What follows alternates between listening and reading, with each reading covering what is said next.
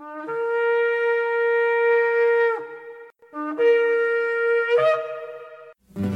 I've had enough of this world and its pleasures. I will arise and go forth to the house of my God. I will arise and go forth to the house of my Father. I will arise and go forth to the house of my God. House of my God.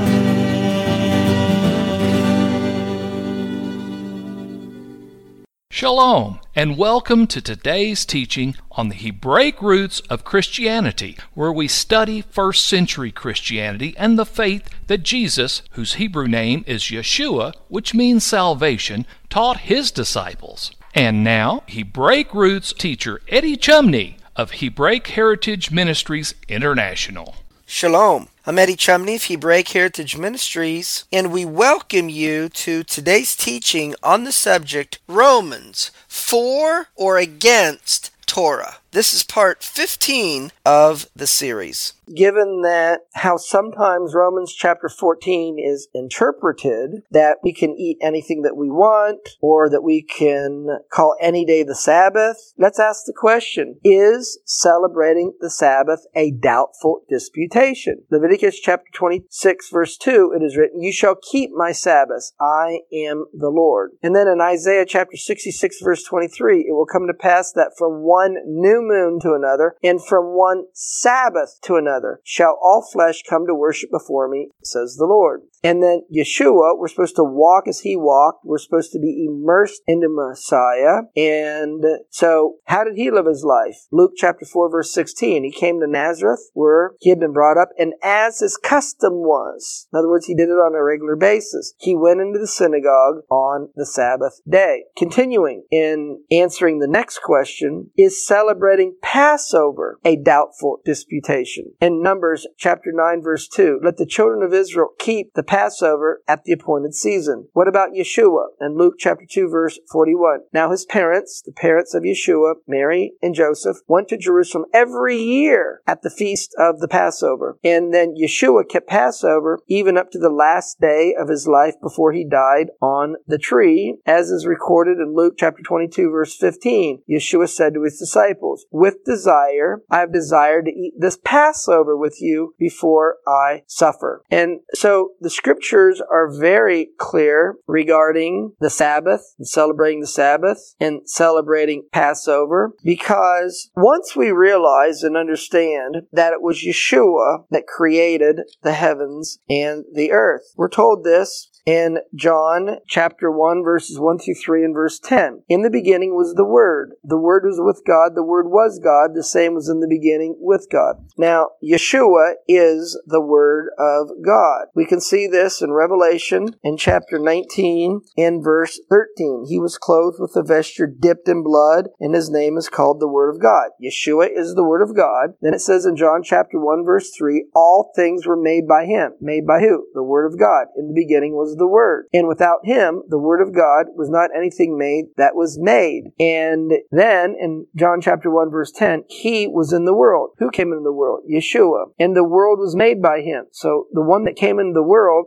the verse goes on to say, and the world knew him not. So who's the one that came into the world that the world didn't know, but yet he made the world? That is Yeshua. So Yeshua made the heavens and the earth, and Paul wrote and explained this in Colossians in chapter 1 in verses 15 and 16, where Paul writes, who is the image of the invisible God, the firstborn of every creature. So who is the image of the invisible God, the firstborn of every creature? It is Yeshua, the Messiah. Regarding him, for by him were all things created, that are in heaven, that are on earth, visible and invisible. Whether they be thrones or dominions or principalities or powers, all things were created by him and for him. So given that Yeshua created the heavens heavens and the earth. In creating the heavens and the earth, we see in Genesis chapter 2, verses 1 through 3, that Yeshua, once he created the heavens and the earth, he rested. He took Sabbath. So what he did in creation is an example for us. And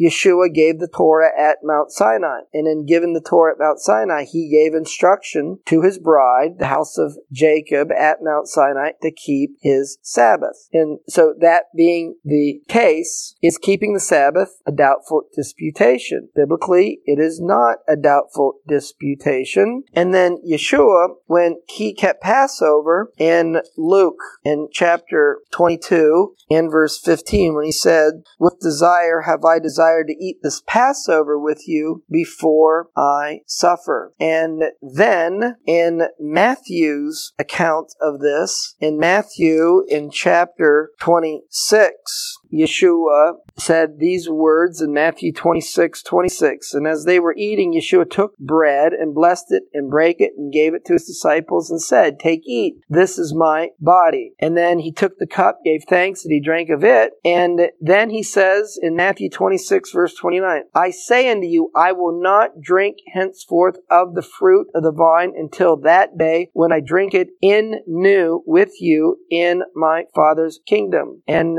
so what's Yeshua doing? He's celebrating Passover. And then in celebrating Passover, he says, "I'm going to do it again in my Father's kingdom when I return." So it's not a doubtful disputation regarding whether a believer in Yeshua should keep Passover. And Paul himself, as we can see in the book of Acts, he went from place to place, from synagogue to synagogue, and he kept the Sabbath. We can see in Acts in chapter 13, we see in verse 14, "But when they departed from Perga, they came to Antioch in Pisidia, and they went into the synagogue on the Sabbath day and sat down. And after reading the Torah and the prophets, the rulers of the synagogue sent unto them, saying, Ye men and brethren, if you have any word of exhortation for the people, say on." And so we see that Paul is in the synagogue on the Sabbath. Continue on in Acts chapter 13, in verse 42, it says, "When the Jews were gone out of the synagogue, the Gentiles besought that these words might be preached to them the next Sabbath day." And so we see that in the first century, we had Jews and non-Jews who were celebrating and keeping the Sabbath. And so keeping the Sabbath and keeping Passover is not a biblical doubtful disputation, especially if we walk as Yeshua walked. He kept Sabbath, he kept Passover. So Paul is addressing one that is weak in the faith, and he's not trying to teach when he's speaking about mature believers as it relates to weak in faith believers, babes in Messiah. And he's addressing one that's a mature believer, and a mature believer is going to believe that Yeshua is the Messiah, and they're going to follow his Torah by his Holy Spirit, even as Paul testified that this is the way he expressed his faith in Yeshua as the Messiah. In Romans chapter 7, verse 22, "I delight in the Torah of God after the inward man." And then Paul said in Romans chapter 7, verse 25, "I thank God through Yeshua HaMashiach our Lord. So with my mind I serve the Torah of God." With his mind, he serves or he follows the Torah of God. And so Paul is addressing and giving advice to those who are strong in the faith as it relates to those who are weak in the faith. And one who is strong in faith, like Paul, is going to keep the Sabbath and keep Passover. We see regarding Paul in Acts, we also see that Paul is seeking and he is desiring to be at Jerusalem to celebrate and keep the Feast of Pentecost. And so then we see from Paul's example to us, he said, "Follow me and imitate me as I imitate the Messiah." And so if we're going to follow Paul after Paul follows the Messiah, then Messiah kept the Sabbath, Messiah kept Passover, Paul is not going to then, in Romans chapter 14, in addressing those who are strong in the faith, to not keep the Sabbath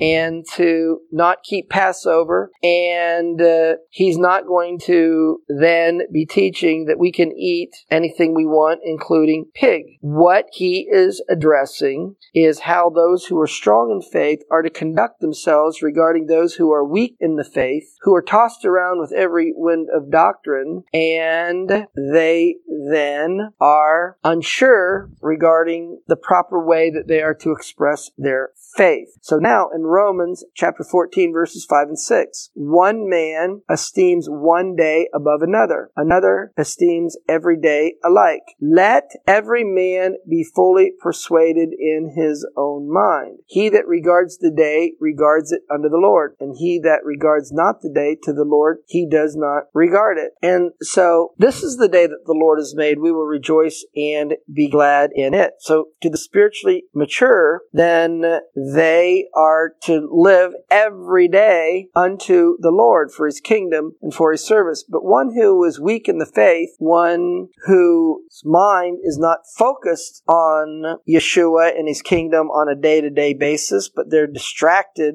by the things of this world and by the desires of their flesh and their carnal mind, which Paul said in Romans chapter 8 is an enemy against God, then that person may not regard every day as a special day unto the Lord and be lived unto the Lord. And so continuing on in Romans chapter 14 verse 6, he that eats, eats to the Lord, for he gives God thanks. And he that eats not, to the Lord he eats not, and he gives thanks. So Paul is addressing the subject of esteeming any day unto the Lord. And so in doing this, is it our personal decision that we can decide what days are holy and what days are not? Well, no, not if you're spiritually mature and you understand what the scriptures teach about it. Yes, we are given free will, but we're to follow according to the guidelines of what the scriptures teach us. So Romans chapter 14 verse 10, Paul says, why do you judge your brother? For we shall all stand before the judgment seat of Messiah. So Paul instructed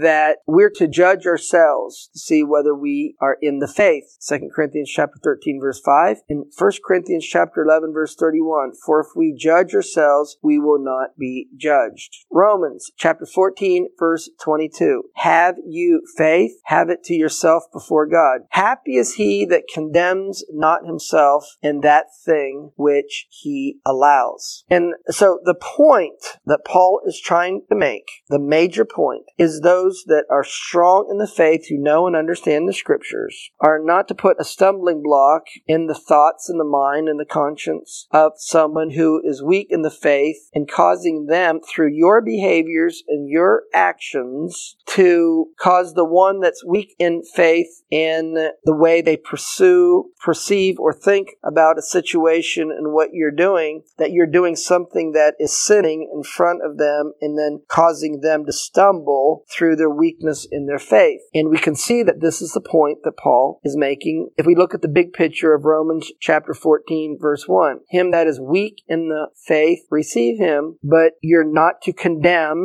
his doubtful thoughts, being tossed to and fro with every wind of doctrine, where he's not biblically clear on certain issues, where you realize that he's not clear on certain biblical issues. Now, Romans chapter 14 verse 21. It is good neither to eat flesh, nor to drink wine, nor anything whereby your brother stumbles, or is offended, or made weak. Because the point that he makes in Romans chapter 15 verse 1, we then that are strong in the faith, who understands what the scriptures really are saying and interpret and live it properly, ought to bear the infirmities of the weak and not to please ourselves. And so then let's ask this question, given that the weak in faith have doubts or they have lack of clarity regarding biblical matters. And Paul said in Romans chapter 14 verse 1, to them that are weak in faith receive, but not to doubtful disputations. So, is it a doubtful disputation that nothing is unclean? Is that what Paul was trying to say in Romans chapter 14, verse 14, when he says, I know and I am persuaded by the Lord Yeshua that there is nothing unclean of itself, but to him that esteems anything to be unclean, to him it is unclean. And so he's making that statement in the context of how one that is weak in faith is viewing something compared to someone that's strong in faith who understands the issue and the situation more fully or better. That's the context where he is making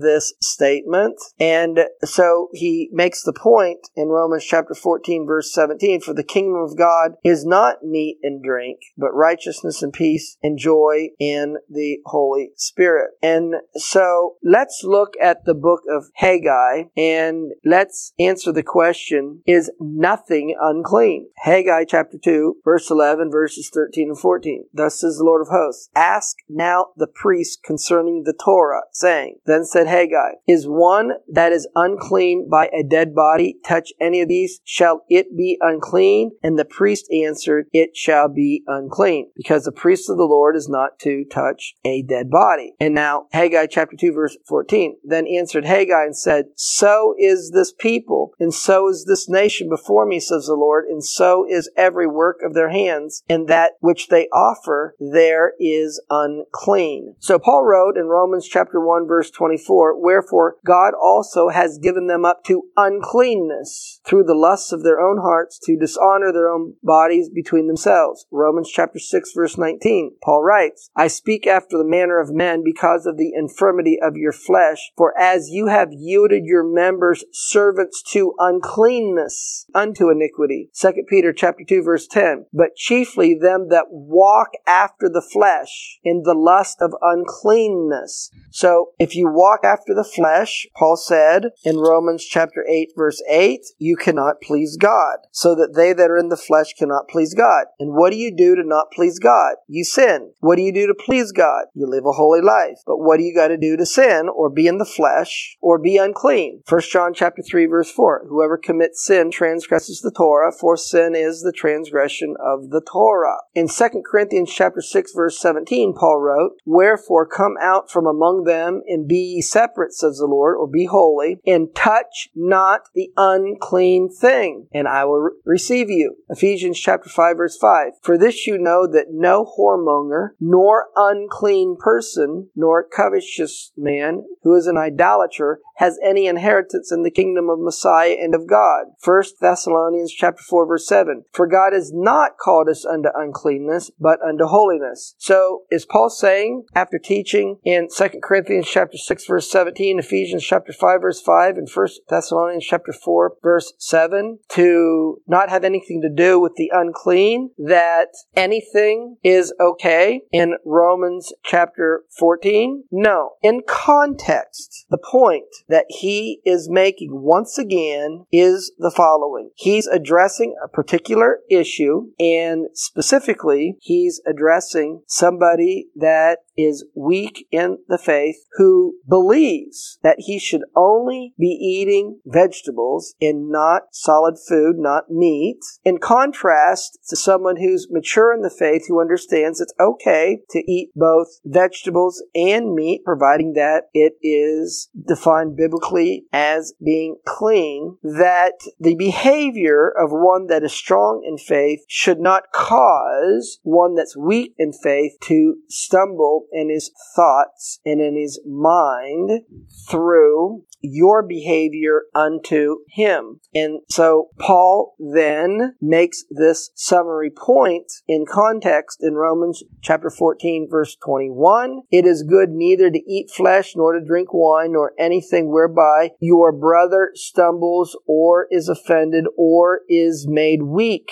because the responsibility of one that is strong in faith, Romans chapter 15, verse verse 1, we that are strong in the faith ought to bear the infirmities of those that are weak in the faith, and those that are strong in the faith should not try to please themselves, even though they may be doing something that is biblically permissible, that if you know it's biblically permissible, yet someone weak in the faith thinks that it shouldn't be done, for the sake of the one that's weak in the faith, in their presence, you should conduct your behavior in a way that you will not cause the one that's weak in faith to stumble. So let's finish the book of Romans and this last part of the teaching by making the following summary points. The weak in faith are not spiritually mature, and they lack spiritual discernment on how to follow Yeshua and His Torah. Number 2, a mature believer should not do things that cause the weak in faith to believe that you are sinning. And number 3, the spiritually mature believer should bear the burden of the weak in faith in their presence. So this is going to conclude our teaching on the book of Romans and examining this book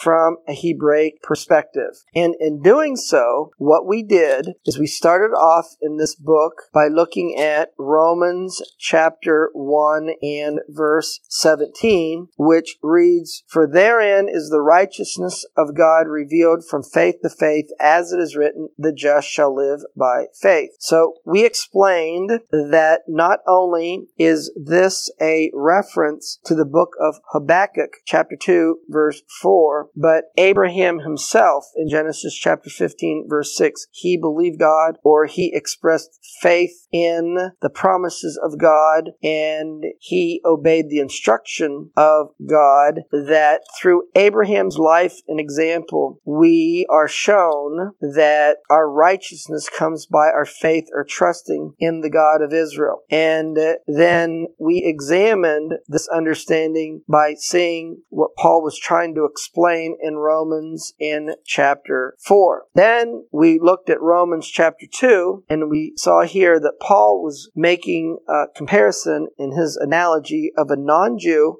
who he follows the Torah, yet he's physically not circumcised, that because he's following and doing what the Torah says from his heart, from his knowledge, or from his consciousness, that spiritually, he's regarded as having a circumcised heart and acceptable before God, because Paul said in Romans chapter 2 in verse 13 that it's not the hearers of the Torah that are found just before God, but the doers of the Torah shall be justified. And then Paul also gave the example of a Jew who's physically circumcised, but yet he does not follow the Torah in his lifestyle, even though he has the sign that he's committed to the covenant and to follow the Torah. If in his lifestyle he does not follow the Torah, then even though he's physically circumcised, he will be regarded spiritually as his heart being uncircumcised. And the Torah requires from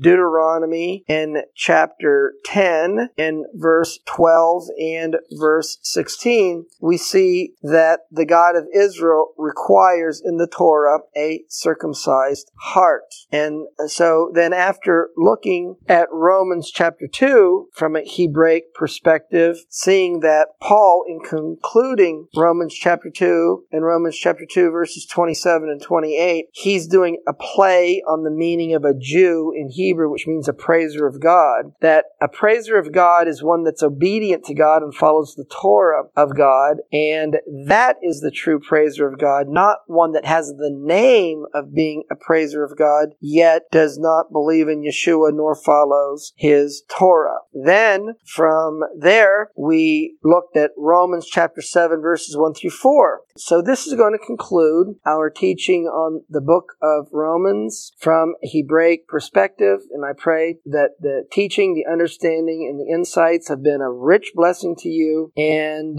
it will help you in your faith and allowing you to understand how you can, as it says in 1 John chapter 2 verse 6, walk as Yeshua walked, and bring you into closer fellowship with Him. Shalom in Yeshua the Messiah. Amen. Well, that's going to conclude part 15 of the series on the subject, Romans, for or against Torah. Shalom in Yeshua the Messiah. Amen. Thank you, Eddie. This is Stephen Morgan, and all of us here at Hebraic Heritage Ministries pray that you have enjoyed today's teaching. If you've been blessed, will you help us to share this message with others? Hebraic Heritage Ministries is supported by your generous financial gifts. In order to help you in your studies and to help us share this message with others, we are offering today the DVD Yeshua the Lawgiver for free for a love gift of any amount to the ministry. Hebraic Heritage Ministries also offers a monthly discipleship program. If you are interested in starting a fellowship group in your area, let us know. We would like to help you. Please contact us for more details. Our website is Hebroots.org. That's Hebroots.org. We would like to hear from you. Please send us an email. Finally, in order to take advantage of today's free offer, please mention this product offer and